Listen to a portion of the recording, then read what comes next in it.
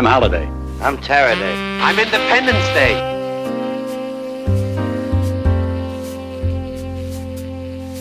Oh, a microphony. And a phony at the mic. Get over there. And now, on with the opera. Let joy be unconfined. Let there be dancing in the streets, drinking in the saloons, and necking in the parlor. Play, Don. Would you welcome Mr. Warm? Picture it. Sicily, 1912.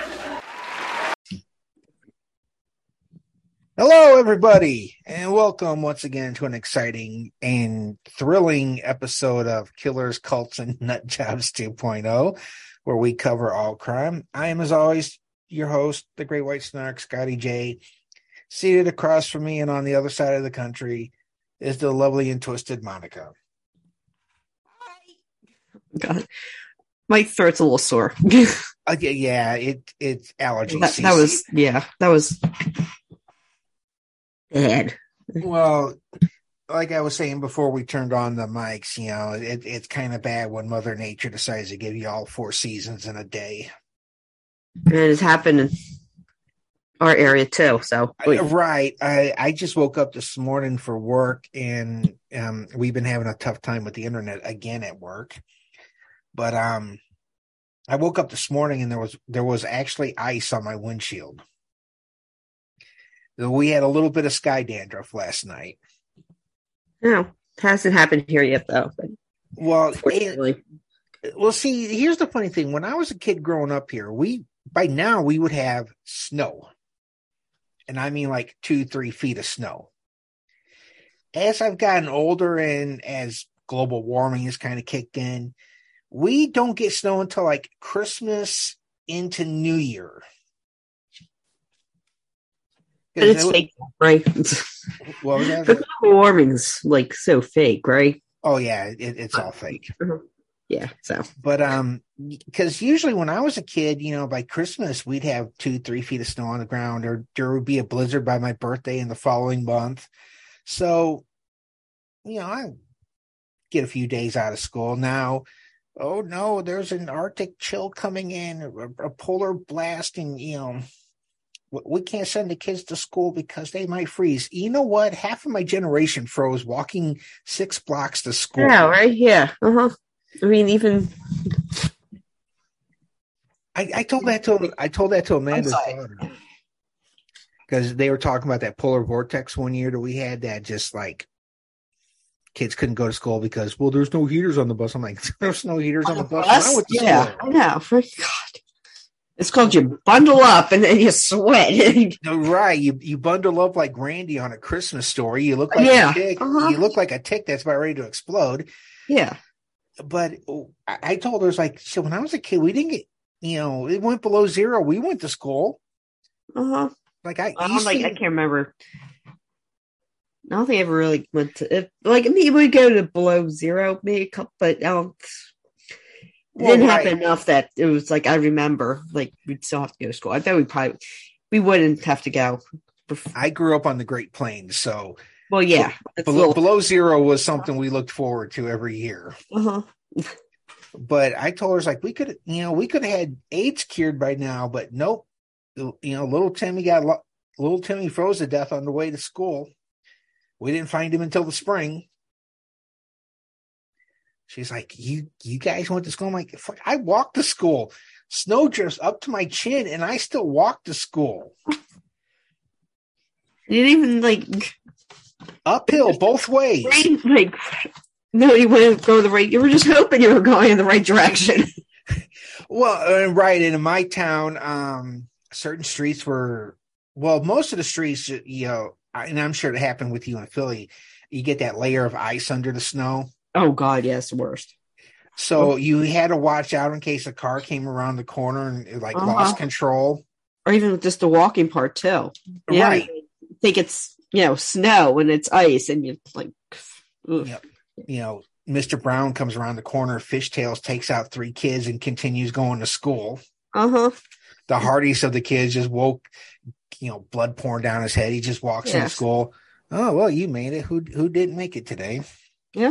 All right, folks. We've got a good one for you tonight. We've got probably one of the most famous Can you call it a hijacking, missing person? Yeah, but also the news. Remember? Oh yes. Oh, I'm always the one who has to remind you too. We're like, you you're getting old. Yes, I am. I'm going to be 50 next month. Uh-huh.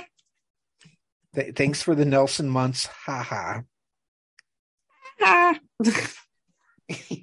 I might actually find that and edit it into this episode. That'd be awesome. Yeah, it would.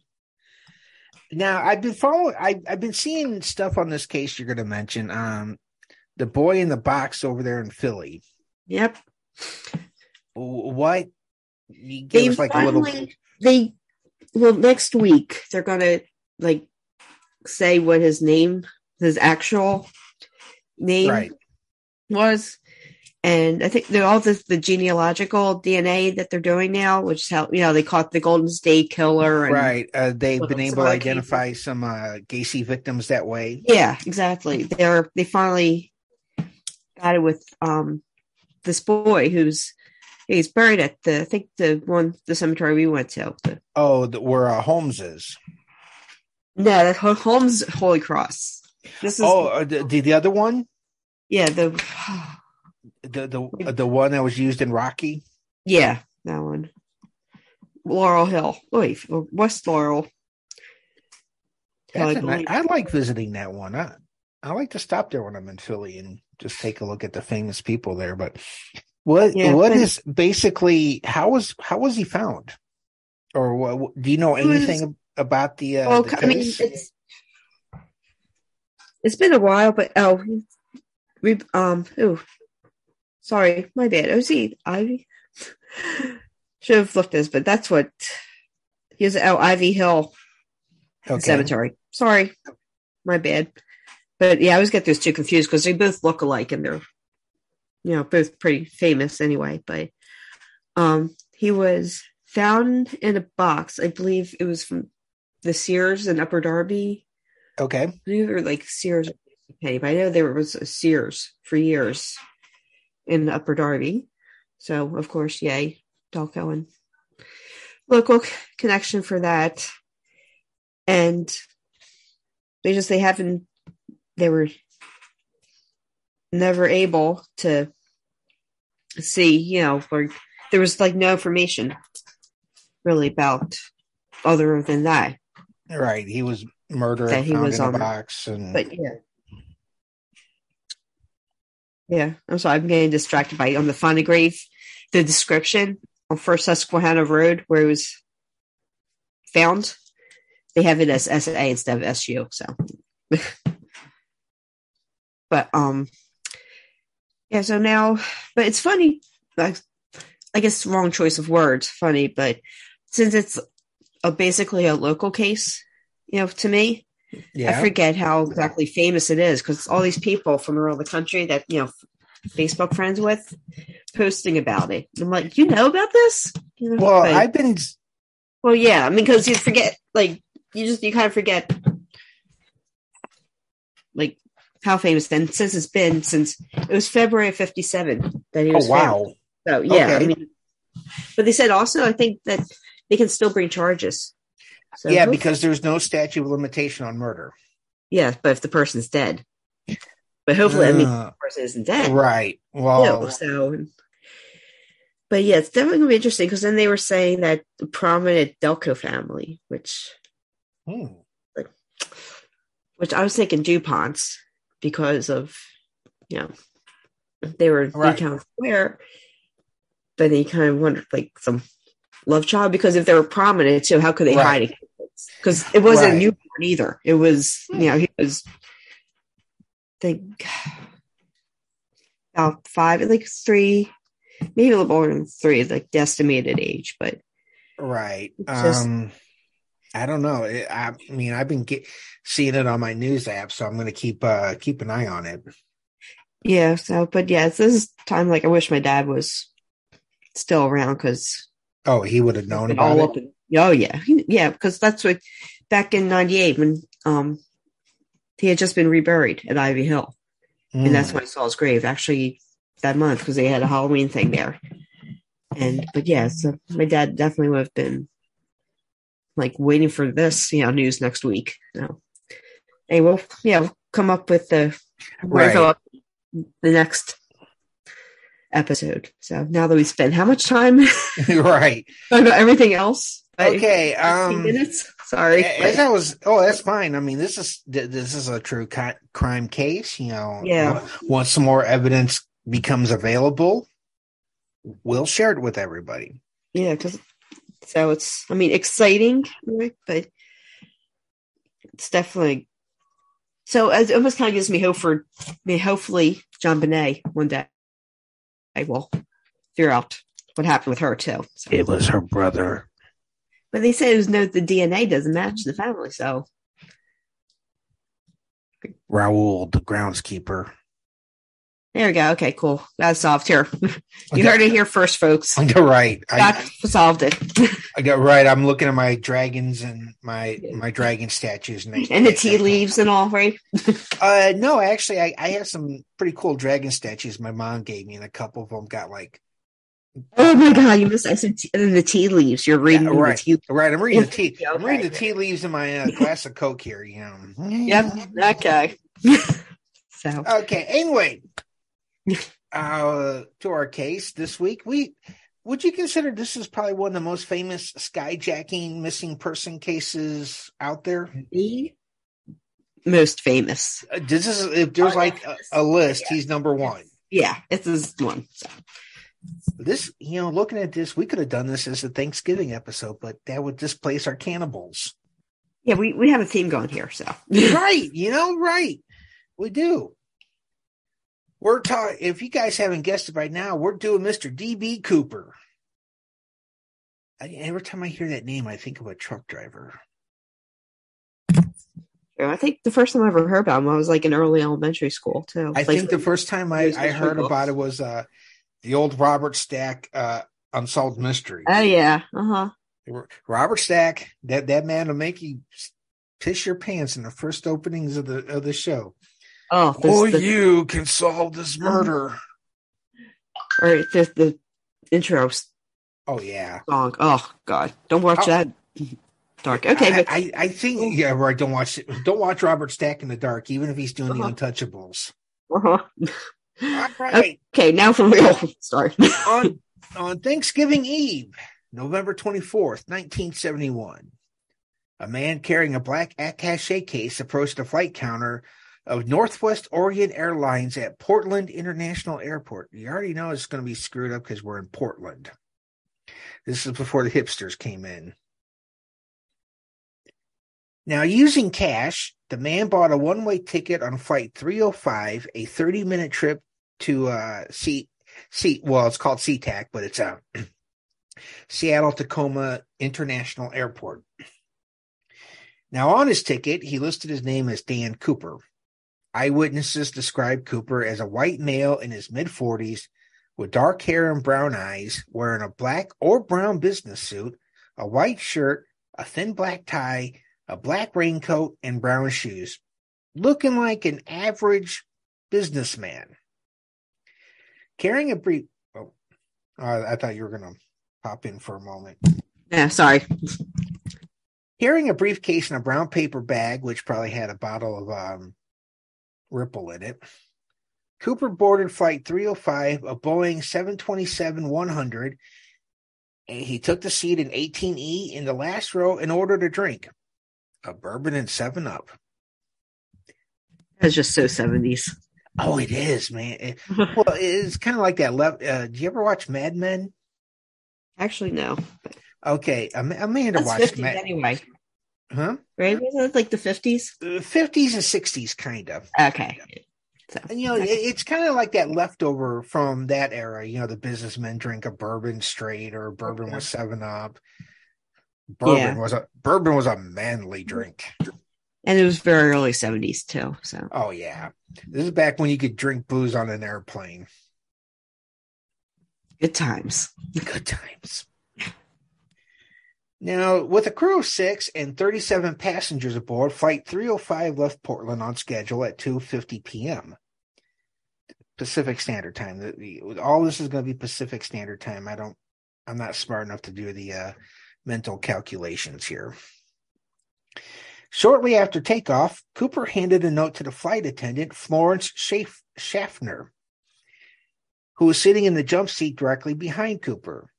Now, Florence was probably a beautiful-looking woman, and flight attendants back in the early days of aviation had those, skimpy little outfits on. So this woman had probably been hit on a million times, and she righteously assumed that this was just a businessman giving her a phone number, like, hey, when we land in Seattle, meet me in my hotel room. She dropped a note unopened into her purse. Cooper leaned forward and whispered, Miss, you better look at that note. I have a bomb. And no, it wasn't a pickup line. She opened the note. In neat, all capital letters printed with a felt-tipped pen. God, that's so 70s. Cooper had written, Miss, I have a bomb in my briefcase, and I want you to sit by me. Now, see, if you try that these days, you're going to get beat you're just going to get beat up on a plane. Even the little old nun 2 rows over are going to jump over and beat you for the Lord. Now, she returned the note to Cooper, sat down as he requested, and quietly asked to see the bomb. God, just one part of me wants to make so many innuendo jokes about this, and I'm refraining. Oh yeah, I found their uniform from the early 70s. I'm so psyched. I'll post it on the Facebook page. Oh, nice. Yeah, and it is that kind of outfit too. So, Cooper opened his briefcase, and Schaffner saw 2 rows of 4 red cylinders, which she assumed was dynamite. Attached to the cylinders was a wire and a large cylindrical battery. He closed the briefcase and told her his demands. She wrote a note with Cooper's demands and carried the note to the cockpit, which is now called the flight deck. God, I want to make so many jokes right now. And informed the flight crew of the situation. Captain Scott directed Schaffner to remain in the cockpit for the remainder of the flight and take notes of events as they unfolded. He then contacted Northwest Flight Operations in Minnesota and relayed the hijackers' demands.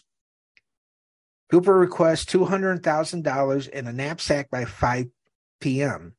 He wants 2 front parachutes, 2 back parachutes. He wants the money in negotiable American currency. With Schaffner in the cockpit, flight attendant Tina Mucklow sat next to Cooper to act as a liaison between Cooper and the flight crew in the cockpit. What? I want to make so many jokes. I want to. Cooper then made an additional demand. Upon landing in Seattle, the fuel trucks must meet the plane and all passengers must remain seated while Mucklow brought the money aboard. After he had the money, said Cooper, he would release the passengers. The last items brought aboard would be the 4 parachutes. Captain William A. Scott informed Seattle-Tacoma Airport Air Traffic Control of the situation, and SeaTac ATC contacted local police and the FBI. The passengers were told their arrival in Seattle would be delayed because of a minor mechanical difficulty. I love that on airplanes. Yeah, it's like, now you're going to be thinking like everything. Donald Nyrop, the president of Northwest Orient, authorized payment of the ransom and ordered all employees to cooperate with the hijacker and comply with his demands. For approximately 2 hours, Flight 305 circled Puget Sound to give Seattle Police and the Federal Bureau of Investigation sufficient time to assemble Cooper's ransom money and parachutes and to mobilize emergency personnel. During the flight from Portland to Seattle, Cooper demanded flight attendant Mucklow remain by his side at all times. There's another joke there. Yeah, Mucklow, I know. I wanted to make one about the Mile High Club, but I'm resisting. Yeah. Mucklow said Cooper appeared familiar with the local terrain. While looking out the window, Cooper remarked, "Looks like Tacoma down there," as the aircraft flew above it. Cooper also correctly noted McCord Air Force Base was only a 20-minute drive from Seattle-Tacoma Airport. Mucklow later described the hijacker's demeanor. Cooper was not nervous. He seemed rather nice, and he was not cruel or nasty. While the plane circled Seattle, Mucklow chatted with Cooper and asked why he picked Northwest Airlines to hijack. Well, I guess you got to talk about something, right? Right, but it's like, why did you pick our plane and not like... Yeah, like, thanks, right? Yeah, really? Southwestern's not doing much business. You could have hijacked them. Ooh, excuse me. Cooper replied, "It's not because I have a grudge against your airlines. It's just because I have a grudge." If everybody that had a grudge did this, they were like, hello, dude. Cooper then asked where Mucklow was from, and Mucklow said she was originally from Pennsylvania. Woohoo, shout out. But was living in Minneapolis at the time. Minnesota was very nice country, Cooper responded. It is. I got family up there. Never been. Mucklow then asked Cooper where he was from, but he became upset and refused to answer. Well, duh. Cooper then asked Mucklow if she smoked and offered her a cigarette. Another back when you could smoke on planes. Right. God damn, I missed this. Well, I was a young kid. I wasn't even born yet when this happened, but damn. Sounds like it was a fun time back then. Yeah, it was. And when you had the allergies, that happened to me on a flight.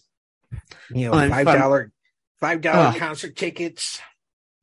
Well, that part. But yeah, the smoking on the plane, the like flying to Moscow, that was real fun. Like being stuck behind the guy smoking. I was, ugh. Okay, anyway. Mucklow said she had quit, but accepted the cigarette from Cooper. So, yeah, okay. FBI records note Cooper briefly spoke to an identified passenger while the plane maintained its holding pattern over Seattle. In his interview with FBI agents, passenger George Labissaniere said he visited the restroom directly behind Cooper on several occasions. After one restroom visit, Labissaniere, could have just been Smith, said his path to his seat was blocked by a passenger wearing a cowboy hat, questioning Mucklow about the alleged mechanical issue with the aircraft. Labissaniere said Cooper was initially amused by the interaction, then became irritated and told the man to return to his seat. But the cowboy ignored Cooper and continued to question Mucklow. He's probably thinking, like, who the hell are you, dude? Labissaniere claimed he eventually persuaded the cowboy to return to his seat. Dude, you're going us all. And man, I bet the guy was Chuck Norris. Uh-huh. Why didn't you kung fu kick him, Chuck? Yeah. Mucklow's Oh, that's sorry. Yeah. I was in the groove. So. Right. Yeah. I mean, seriously though, you got a man dressed as a cowboy. He's probably from Texas. He's probably packing heat. Oh wait, you couldn't carry back then, right? No, you couldn't carry weapons on a plane back then. Unless he was the air marshal. Well, yeah, true. Still should have beat his ass, man. Uh-huh. Now, Mucklow's version of the interaction differed from Labissiniere's. Mucklow said a passenger approached her and asked for a sports magazine to read because he was bored. And, I mean, let's be honest, the magazines on airplanes have kind of gone down in quality since the 70s. Since the 90s, they've gone downhill. But I have to say, the options now for movies, you can watch the movies on your phone. Oh, my God. We went to LA, watched the original Scream. Oh, nice. And on the way back, I watched The Eyes of Tammy Faye. So, yes. Oh, nice. Definitely gone up. So, that part's awesome. I remember I think I was flying on one of my flights in the Navy. I think it was going over to Europe. I watched Father of the Bride. No, I think that happened on when I was in the Med, flying from Spain to Greece. On the way over, I watched Far and Away with Tom Cruise and Nicole Kidman about the Irish farmers in the land rush. Yeah, I saw that in the theater since I'm old enough to do. And I think on the way back, I watched Father of the Bride with Steve Martin. Yeah, but that was on the big screen. That was on the personal screens, yeah, because it was still. No, we still had the screen. Yeah, it was the screens that were like above everybody, and everybody had flying back. I took a commercial flight to Italy, so we watched Father of the Bride then. Okay, but everybody had to watch. It was like the one Yeah. screen that was, yeah. Yeah. Okay. Or take a nap, whatever you chose to do. Okay. Now, Mucklow and the passenger moved to an area directly behind Cooper where she and the passenger looked for magazines. The passenger took a copy of the New Yorker and returned to his seat. When she returned to sit with Cooper, he said, "If that is a sky marshal, I don't want any more of that." Despite his brief interaction with Cooper, the cowboy was not interviewed by the FBI, and to this day, he was never identified. Yeah, that was a sky marshal. I mean, Yeah. like, wouldn't that be a regular person? I mean, like, they've identified, all that. Well, right. They would have identified him. Yeah. But if he was a sky marshal, yeah, they probably would have kept him quiet. Yeah, so that tells me now that was actually a sky marshal. And good job, really. Yeah. Okay. Right. Yeah, it's just I'm hoping that I can find enough information on the case I was telling you about that I listened to on Small Town Murder, because the FBI fucked that one up. Oh, sorry. That is true. So Right. Now, the FBI used several banks in the Seattle area to assemble the ransom. The money, 10,000 unmarked $20 bills, most of which had serial numbers beginning with L, which indicating insurance by the Federal Reserve Bank of San Francisco, was photographed on microfilm by the FBI. Smart maneuver on this. Cooper rejected the military-issued parachutes offered by McCord Air Force personnel and demanded 4 civilian parachutes which manually operated ripcords. Seattle police obtained the two front parachutes from the local skydiving school and 2 back parachutes from a local stunt pilot. At approximately 5:24, Captain Scott was informed the parachutes had been delivered to the airport and notified Cooper that they would soon be landing. Attention, crazy man in the back with the bomb. We will be landing soon. At 5:46, Flight 305 landed at Seattle-Tacoma Airport. Scott asked Cooper's permission, and Cooper agreed, to park the aircraft on a partially lit runway away from the main terminal. Smart maneuver. That way you can't see the FBI agents coming up, take you out. Cooper demanded only one representative of the airline could approach the plane with the parachutes of money, and the only entrance and exit would be through the aircraft's front door through the mobile air stairs. Yeah. For those of you to remember, they were the stairs that they just wheeled up to the plane. Well, I hate to say it too, but oh god, I'm gonna You've been on one? Actually, yeah, I have. We went that same trip. We went to Moscow. We landed in Switzerland. Oh, nice. I was gonna say today or last couple of days with William and Kate.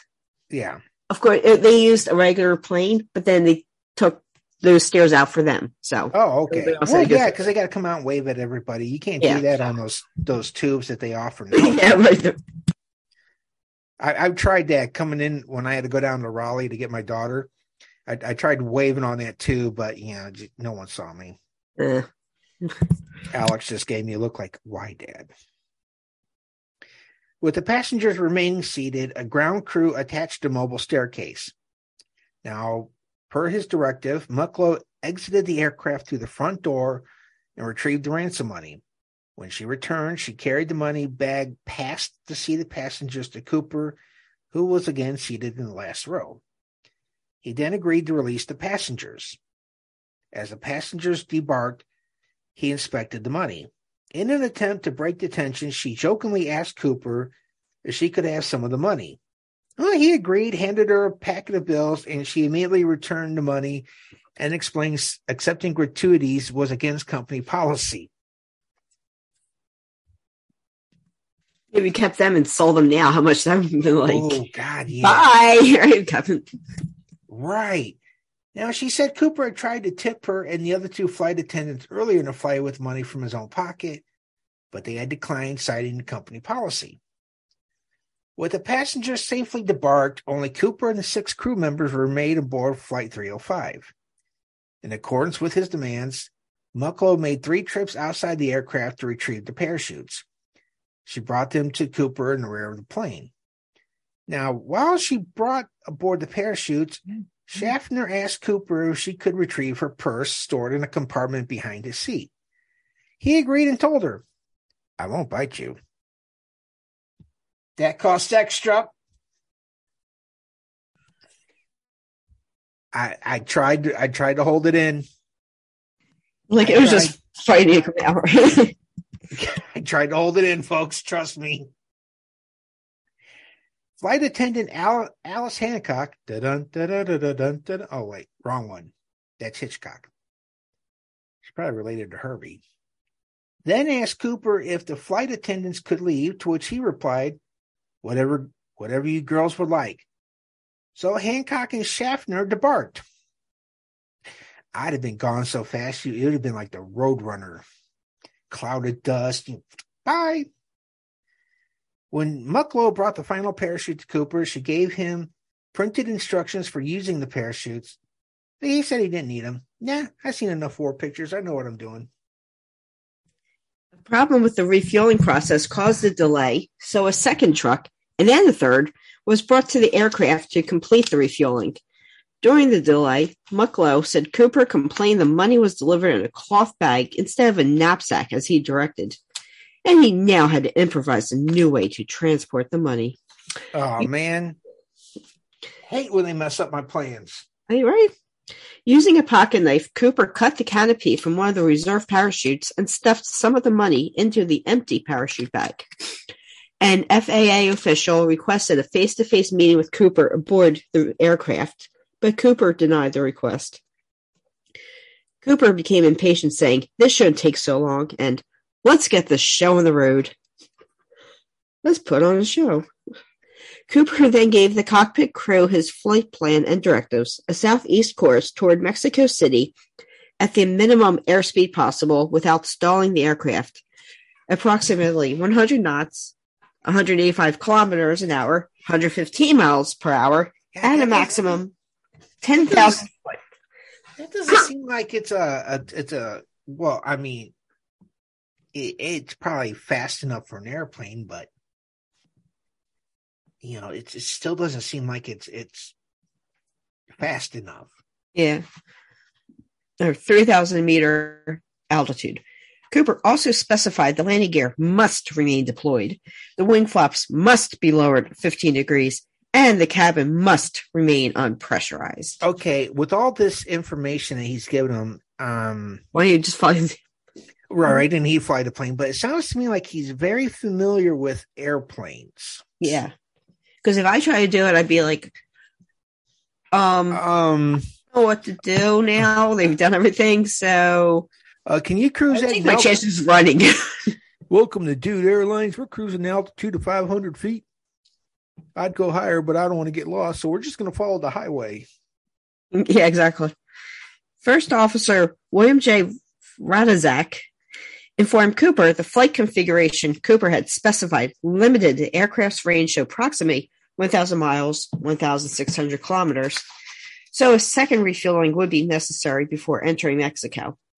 Cooper and the crew discussed options and agreed on Reno Tahoe International Airport as the refueling stop. Everyone off the gamble. Cooper further directed the aircraft take off with the rear exit door open and its air stair extended. Northwest's Home Office objected. Leaving the aft staircase deployed during takeoff was unsafe. Well, that should have been like the one, like, hello, Captain. Oh, yeah, that's the back ramp where they, yeah. For stuff. Cooper countered the procedure was safe, saying, "It can be done. Do it." But Cooper did not argue the point and said he would lower the staircase once they were airborne. Oh, yeah, because that sounds like super easy to do anyway, too. Well, if you're familiar with it, yeah, it is. Okay, show off. Cooper, I'm just trying to imagine, like, all the air pressure, everything, trying to... Well, if you're... I had, in one of my science classes I took in my undergrad, we have 60 miles of breathable air between the ground and the sky. Yeah. I mean, not the breathable. I mean, just the pressure. Right. 10,000 feet. I don't think you have to pressurize it that much. Uh-huh. I mean, just trying to open with the wind speed and trying to push. Right. I mean, shit. I never took physics, so I'm like, I'm not taking physics either. I'm just going off of everything that I've seen on movies. yeah, which is totally true, right? But well, I've also seen a few documentaries on Cooper, so yeah, this stuff is possible. Well, yeah, I mean, obviously, because he got away with it, but you know, yeah, he did. Just he's living it up in Cabo, man. So Cooper demanded Mucklow remain aboard to assist the operation. At approximately 7:40 p.m., Flight 305 took off with only Cooper, Mucklow, Captain Scott, First Officer Radizak, and Flight Engineer Harold E. Anderson aboard the aircraft. 2 F-106 fighters from McCord Air Force Base and a Lockheed T-33 trainer diverted from an unrelated Air National Guard mission followed the 727. All 3 jets maintained S-flight patterns to stay behind the slow-moving 727 and out of Cooper's view. Oh man, you got some good fighters. You know the F-106. That's a good fighter. And a Lockheed. Yeah. Ooh man, take that fucker down. Sorry. I know your mom listens. Is why I'm really trying hard not to like blurt out what I normally would. But you're like, hi, shout out to, You're right. Right. After takeoff, Cooper told Mucklow to lower the aft staircase. Mucklow told Cooper and the flight crew she feared being sucked out of the aircraft. Yeah, I've been the same. The flight crew suggested Mucklow come to the cockpit and retrieve an emergency rope with which she could tie herself to a seat. Cooper rejected the suggestion, stating he didn't want Mucklow going up front or the flight crew coming back to the cabin. I'd be like, will do. Yeah. Mucklow continued to express her fear to Cooper and asked him to cut some cord from one of the parachutes to create a safety line for her. Sorry again. Cooper then told Mucklow he would lower the stairs himself. I'd be like, darn right you are. Instructed Mucklow to go to the cockpit to close the curtain partition, separating the coach and first class sections, and not to return. Yeah, for empty first class, I'd have been up there just, these seats are so comfy. Stewardess. Even back then, I bet the second class or whatever, probably like the first class. Like, Right, I'd have been like, stewardess, my champagne is a little warm. Can you please chill it a little bit? I want some caviar. Before she left, she begged Cooper, please take the bomb with you. He responded he would either disarm the bomb or take it with him. Don't worry, baby. The bomb's coming with me. And then he kissed her, right? Right.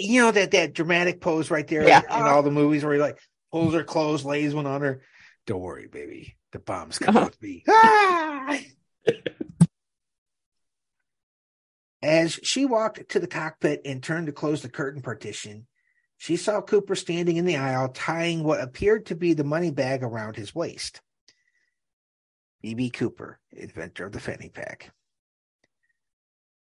From the moment of takeoff to when Mucklow entered the cockpit, only 4 to 5 minutes had elapsed. For the rest of the flight to Reno, Mucklow remained in the cockpit. Mucklow was the last person to see the hijacker. Or was she? You're right. The cowboy was hiding in the bathroom. Hey, y'all, I just took me a mean one. It's going to clog up the toilet there for a little bit. I should not have that Frito chili pie. At approximately 8 p.m., a cockpit warning light flashed indicating the aft staircase had been activated. The pilot used the intercom to ask Cooper if he needed assistance, but Cooper's last message was a one-word reply. No. Suddenly, the crew's ears popped. The cabin air pressure had dropped because the door was open. At approximately 8:13 p.m., the craft's tail section suddenly pitched forward, forcing the pilots to trim and return the craft to level flight.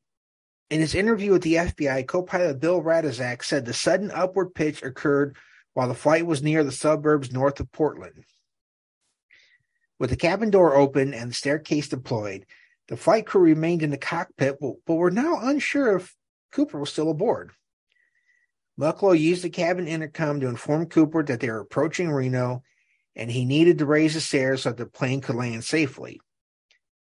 Mucklow repeated the request as the pilots made the final approach to land, but neither she nor the flight crew received a reply from the hijacker. At 11:02 p.m., with the staircase still deployed, Flight 305 landed at Reno Tahoe International Airport, just in time to get over to Vegas and see the Rat Pack perform.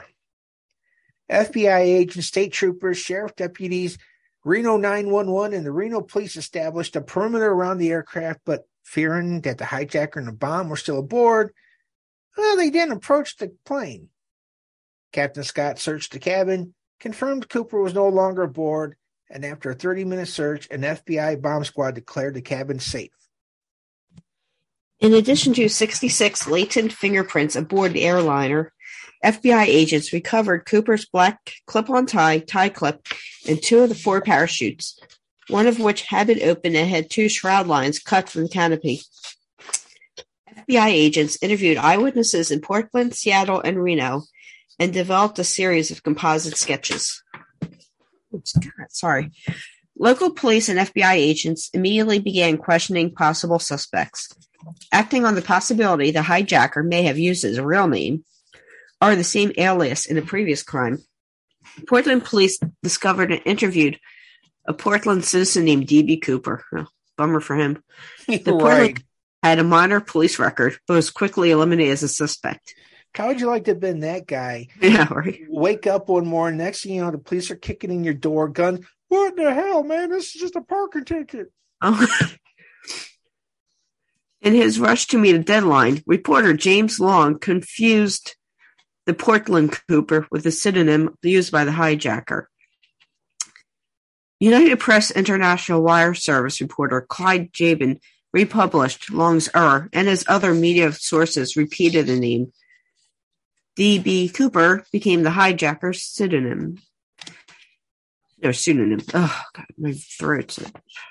Due to the number of variables and parameters, precisely defining the area to search was difficult.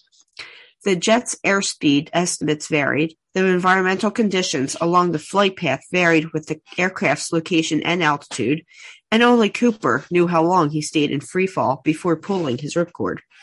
The Air Force F-106 pilots neither saw anyone jumping from the airliner, nor did their radar detect a deployed parachute. Moreover, a black-clad individual jumping into the moonless night would be difficult to see, especially given the limited visibility, cloud cover, and lack of ground lighting. The T-33 pilots did not make visual contact with the 727. On December 6, 1971, FBI Director J. Edgar Hoover approved... Probably wearing a nice dress and sensible pumps. Yep. Approved the use of an Air Force SR-71 Blackbird to photograph Flight 305's flight path and to locate the items Cooper carried during his jump. The SR-71 made 5 flights to retrace Flight 305's route, but due to poor visibility, again, the photography attempts were unsuccessful. Man, you're calling it a Blackbird. At the time, the Blackbird was like the most state-of-the-art stealth plane we had. And if you want, you could go to the Air Force Museum in Dayton, Ohio, and see a Blackbird on display. Cool. Yeah, the one year that Amanda and I took the kids on an Ohio tour, we stopped there, and Alex and I were looking at the Blackbird and goes, "Hey, Dad, is this the same plane they used for the X-Men?" I'm like, "Yeah, they based their Blackbird off of an SR-71." In an experimental recreation flying the same aircraft used in the hijacking in the same flight configuration, FBI agents pushed a 200-pound sled out of the open air stair and were able to reproduce the upward motion of the tail section and a brief change in cabin pressure described by the flight crew at 8:13 p.m. Initial extrapolations placed Cooper's landing zone within an area on the southernmost outreach of Mount St. Helens, a few miles southeast of Ariel, Washington, near Lake Merwin, an artificial lake formed by a dam on the Lewis River. Search efforts focused on Clark and Cowlitz counties, encompassing the terrain immediately south and north, respectively, of the Lewis River in southwest Washington. Probably named after Meriwether Lewis. FBI agents and sheriff's deputies searched large areas of the heavily wooded terrain on foot and by helicopter. Door-to-door searches of local farmhouses were also carried out. Other search parties ran patrol boats along Lake Merwin and Yale Lake, the reservoir immediately to its east. Neither Cooper nor any of the equipment presumably carried was found. Using fixed-winged aircraft and helicopters from the Oregon Army National Guard, because, National Guard really has nothing better to do than sit around and, play Weekend Warrior. The FBI coordinated it. Not that I'm knocking the National Guard. Some of my friends were National Guardsmen. The FBI coordinated an aerial search along the entire flight path, known as Victor 23 in U.S. aviation terminology, but Vector 23 in most Cooper literature.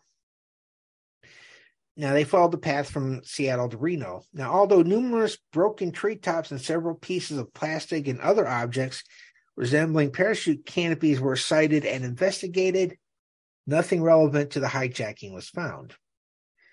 Shortly after the spring thaw in early 1972, when a young man's heart turns to fancy, teams of FBI agents aided by some 200 United States Army soldiers from Fort Lewis, along with United States Air Force personnel, National Guardsmen, and civilian volunteers, conducted another thorough ground search of Clark and Cowlitz counties for 18 days in March, and then another 18 days in April. The Electronic Explorations Company, a marine salvage firm, used a submarine to search the 200-foot depths of Lake Merwin. 2 local women stumbled upon a skeleton in an abandoned structure in Clark County, but it was later identified as the remains of Barbara Ann Derry, a teenage girl who had been abducted and murdered several weeks before. Nice try. Nice try, Agnes Kravitz. Ultimately, the extensive search and recovery operation uncovered no significant material evidence related to the hijacking. Based on early computer projections produced for the FBI, Cooper's drop zone was first estimated to be between Ariel Dam to the north and the town of Battleground, Washington to the south.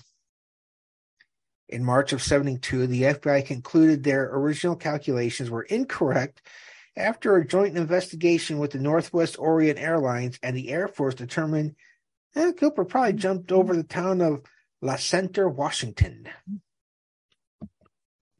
In 2019, the FBI released a report indicating that approximately 3 hours after Cooper jumped, a burglary was reported at a small grocery store near Hyson, Washington, an unincorporated community located within the calculated drop zone that Northwest Airlines presented to the FBI.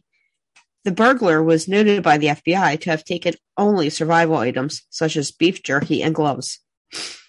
Well, you need beef jerky out there in the woods. A month after the hijacking, the FBI distributed lists of the ransom serial numbers to financial institutions, casinos, racetracks, and other businesses that routinely conducted large cash transactions, and to law enforcement agencies around the world. Northwest Orient offered a reward of 15% of the recovered money to a maximum of $25,000. In early 1972, U.S. Attorney General John N. Mitchell, Watergate, released the serial numbers to the general public. 2 men used counterfeit $20 bills printed with Cooper serial numbers to swindle $30,000 from a Newsweek reporter named Carl Fleming in exchange for an interview with the man they falsely claimed was the hijacker. In early 1973, with the ransom money still missing, the Oregon Journal republished the serial numbers and offered $1,000 to the first person to turn in a ransom bill to the newspaper or any FBI field office. In Seattle, the Post-Intelligencer made a similar offer with a $5,000 reward. The offers remained in effect until Thanksgiving 1974, and though there were several near matches, no genuine bills were found. In 1975, Northwest Orient's insurer, Global Indemnity Company, complied with an order from the Minnesota Supreme Court and paid the airlines $180,000 claim on the ransom money. Later analysis indicated that the original landing zone estimate was inaccurate. Captain Scott, who was flying the aircraft manually because of Cooper's speed and altitude demands, later determined his flight path was farther east than initially assumed. Additional data from a variety of sources, in particular Continental Airlines pilot Tom Bohan, who was flying 4 minutes behind Flight 305, indicated the wind direction factored into drop zone calculations had been wrong, possibly by as much as 80 degrees. This and other supplemental data suggested the actual drop zone was south-southeast of the original estimate in the drainage area of the Washougal River. FBI agent Ralph Himmelsbach wrote, "I have to confess, if I was going to look for Cooper, I would head for the Washougal. The Washougal Valley and its surroundings have been searched repeatedly in subsequent years. To date, no discoveries traceable to the hijacking have been reported." Some investigators have speculated that the 1980 eruption of Mount St. Helens could have obliterated any remaining physical clues. Yeah, I agree with that. Hello, Captain Obvious. Well, no, I mean, I remember when it exploded because ash fell out here. Yeah, so that's what I'm saying. It's like, obviously, you know. Well, right. And I mean, if I remember how bad the 80s eruption was, I mean, I remember hearing a story about this old fellow lived up there in the mountains all his life. It was before I was born. So. Right. But, there was this old fellow who lived up there in the mountains, and the rangers and everyone was like, evacuate. And this guy's like, nope, lived here all my life. I'm going to stay in my house. Well, he did. The flow came down, took out the house, took the old man with it. And his animals. Right. I don't think they ever found him. Yeah. But I do think that if there was any evidence left over in that area, Mount St. Helens wiped it out. Well, yeah, that's why I said, hello, Captain Obvious, It's like, right. On July 8th, 2016, the FBI announced active investigation of the Cooper case was suspended, citing the need to focus investigative resources and manpower on other issues of higher and more urgent priority. God, if we only knew what we know now. Local field offices would continue to accept any legitimate physical evidence related specifically to the parachutes or to the ransom money that may emerge in the future. The 66-volume case file compiled over the 45-year course of the investigation will be preserved for historical purposes at the FBI headquarters in D.C., and I have passed the building. We passed it together, right? I think I think we passed it together. But when I was out there in July with Alex and Susie, we passed it. Yeah, I know we did go past the HUD building. Right. I remember that definitely. We passed housing and urban development. Yeah, but we might have done the FBI because I know obviously. Well, I stamped a closer too, so I stamped a picture of the FBI building and I sent it to my brother Jeremy. I went, I wonder if I can go in and look at the old man's case. He's like, dude, I would. Yeah, right. Seriously, I'm fine. Hello, Mr. FBI agent. I'd like to take a look at your file on Steve Fenton. Oh, I'm his son. I just want to make sure it's up to date. I can fill in anything. Swarm. Right, that'd be my problem. They'd swarm me and like I'd spend time in a federal detention center. It's going to be preserved for historical purposes at the headquarters and on the FBI website, children. All the evidence is open to the public. The crime remains the only unsolved case of air piracy in commercial aviation history. On February 10th, 1980, 8-year-old Brian Ingram was vacationing with his family on the Columbia River at the beachfront known as Tina Bar, about 9 miles down the street from Vancouver, Washington, and 20 miles southwest of Ariel. He uncovered 3 packets of the ransom cash totaling $5,800 as he raked the sandy riverbank to build a campfire. Well, the bills had disintegrated from lengthy exposure to the elements, but were still bundled in rubber bands. FBI technicians confirmed that the money was indeed a portion of the ransom. 2 packets of the $120 bills each, and a third packet of 90, all arranged in the same order as when given to Cooper. 2 packets of 100. Okay, I was thinking $100 in 20s. I was like, that's not much. The discovery launched several new rounds of conjecture and ultimately raised more questions than it answered. Initial statements by investigators and scientific consultants were founded on the assumption the bundled bills washed freely into the Columbia River from one of its many connecting tributaries. An Army Corps of Engineer hydrologist noted the bills had disintegrated in a rounded fashion and were matted together, indicating they had been deposited by river action, as opposed to having been deliberately buried. The conclusion, if correct, supported the opinion that Cooper had not landed near Lake Marin, nor any tributary of the Lewis River, which feeds into the Columbia well downstream from Tina Bar. Tina Bar is Tina Farr's more funny cousin.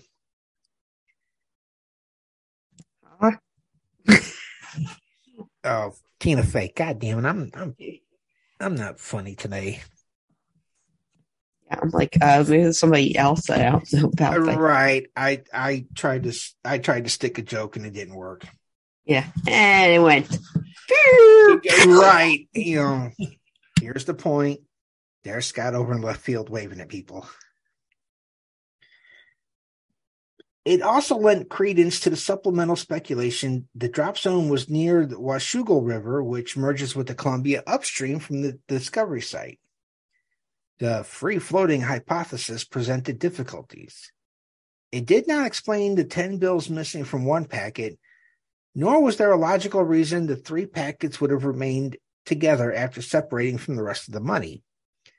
Physical evidence was incompatible with the geological evidence. Himmelsbach wrote free-floating bundles would have washed up on the bank within a couple of years of the hijacking. Otherwise, the rubber bands would have long since deteriorated.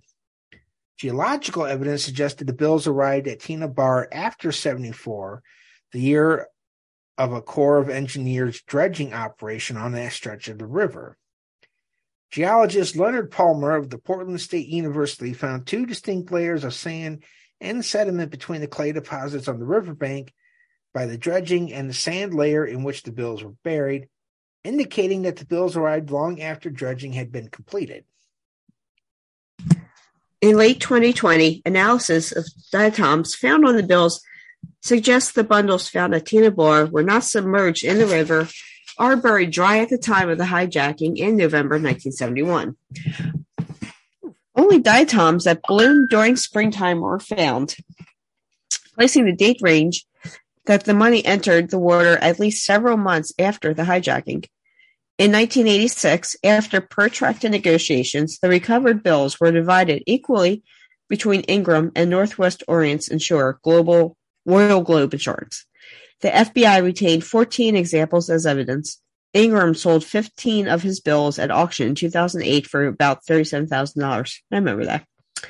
The Columbia River ransom money remains the only confirmed physical evidence from the hijacking found outside the aircraft. During the hijacking, Cooper demanded and received 2 main chutes and 2 reserve chutes. The 2 reserve front chutes came from a local skydiving school, and the 2 main back chutes were supplied by a local pilot, Norman Hayden. Earl Cossey, the parachute rigger who packed all 4 parachutes brought to Cooper, described the 2 main chutes as emergency bailout chutes, as opposed to sporting parachutes that skydivers would use. Cossey further described the main chutes as being like military chutes because they were rigged to open immediately upon the ripcord being pulled and were incapable of being steered. When the plane landed in Reno, FBI agents discovered 2 parachutes that Cooper left behind, 1 reserve front chute and 1 main back chute. The reserve chute had been opened and 3 shroud lines had been cut out, but the main chute left behind was still intact. The unused main chute was described by FBI agents as a model NB6 or Navy Backpack 6 and is on display at the Washington State Historical Society Museum. Road trip. Yep. One of the 2 reserve chutes that Cooper was given was an unusable training chute intended only to be used for classroom demonstrations. All right, class, this is how you properly put on your chute. Now, I could just see the teacher standing up on the desk showing them how to jump off and pull the cord and everything. According to Cossey, the reserve chute had a canopy inside of it that was sewn together so that skydiving students could get the feel of pulling a ripcord on a packed parachute without the canopy actually deploying. This non-functional reserve parachute was not found in the aircraft when it landed in Reno, leading FBI agents to speculate that Cooper was not an experienced parachutist because someone with experience would have realized the reserve chute was a dummy chute. Makes sense. However, within days of the hijacking, it was revealed that neither of the parachute harnesses Cooper was given had the necessary D-rings required to attach reserve parachutes. Although Cooper lacked the ability to attach this dummy chute to his main harness as a reserve, it was not found in the plane, so what he did with it is unknown. Cossey speculated that Cooper removed the sewn together canopy and used the empty reserve container as an extra money bag. Tina Mucklow provided testimony that was in line with this speculation, saying that she recalled Cooper attempting to pack money inside a parachute container. In November of 1978, a deer hunter found a 727th instruction placard for lowering the aft air stair. The placard was found near a logging road about 13 miles east of Castle Rock, Washington, north of Lake Merwin, but within Flight 305's basic flight pattern. And to this day, nobody knows who D.B. Cooper was. Nobody knows what happened to the money. He has never been caught, although speculation has run rampant. Well, I wouldn't say run rampant, but I mean, just from this, my guess is he was someone familiar with airplanes. Well, yeah. You know, he could have been a mechanic or something, but he knew what altitude, what speed. Yeah, this could work. Yeah. He knew airplanes, but the fact of, okay, who is he? Where is he? Still, now I had heard one story that on one of the many documentaries I watched on D.B. Cooper, that there was a guy had a house, Washington, I think they said Washington State or somewhere, and he wanted to do something. He needed money for something. Guy walked into the woods, something, came back with the appropriate amount of money, and no one asked any questions. But if it was the Cooper money, people had the serial numbers. Yeah, so I don't know. I mean, my guess is this man jumped, he survived, and he made it down to Cabo and drinking Mai Tais on the beach with I'm trying to think of the guy from Office Space. Yeah, I was thinking so. Yeah. And I said, no salt on the glass. Uh-huh. Milton. Yeah, thank you. Yeah. Uh-huh. I can burn this place down. I can do it too. Now, what's funny is the guy who played Milton, great character actor by the name of Stephen Root.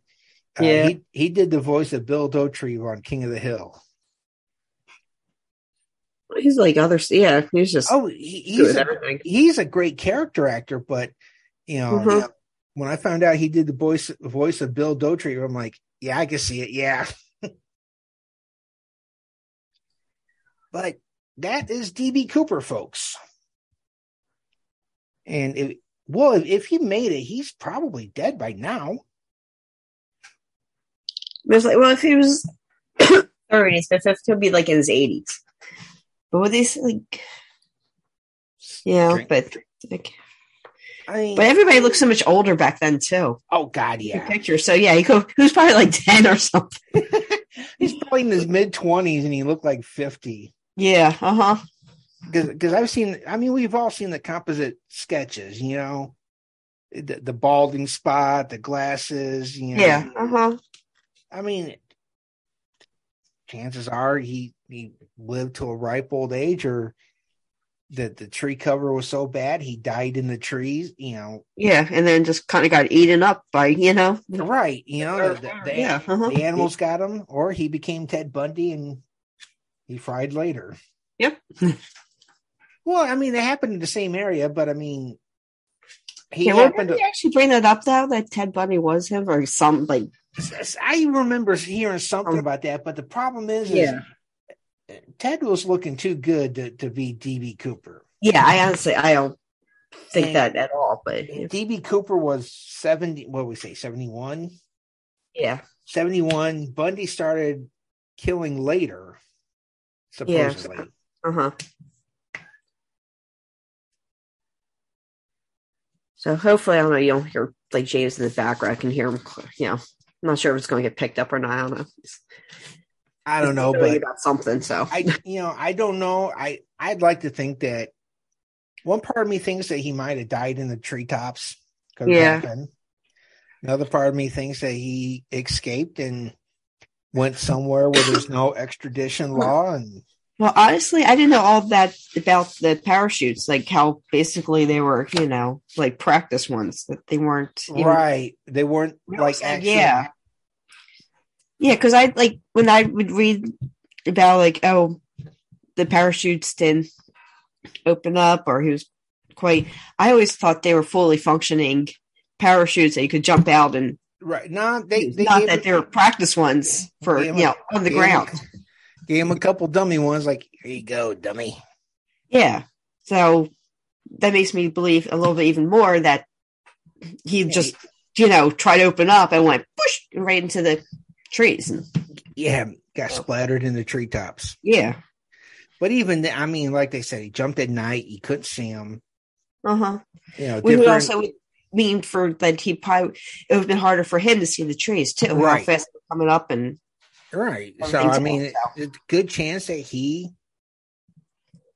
hit a tree and didn't walk away from it. Yeah. All right, folks, we're going to wrap this one up. If you're looking for us, the best chance you can find us is Spotify. Spotify for all your music and podcast needs. Find us on the Facebook page. Hey, we're pretty chatty there. See a picture of a Northwest Orient Airlines stewardess from the early 70s. Right. That's about all I can think of. Yeah, that's it. Yeah. Yeah, I'm still trying to get us on Apple, so gotta get a iPod fixed. God damn it. Might do that for my birthday next month. Yay. All right, folks, for Killers, Cults, and Nut Jobs, I'm Scotty J. Say good night, Monica. Good night, Monica.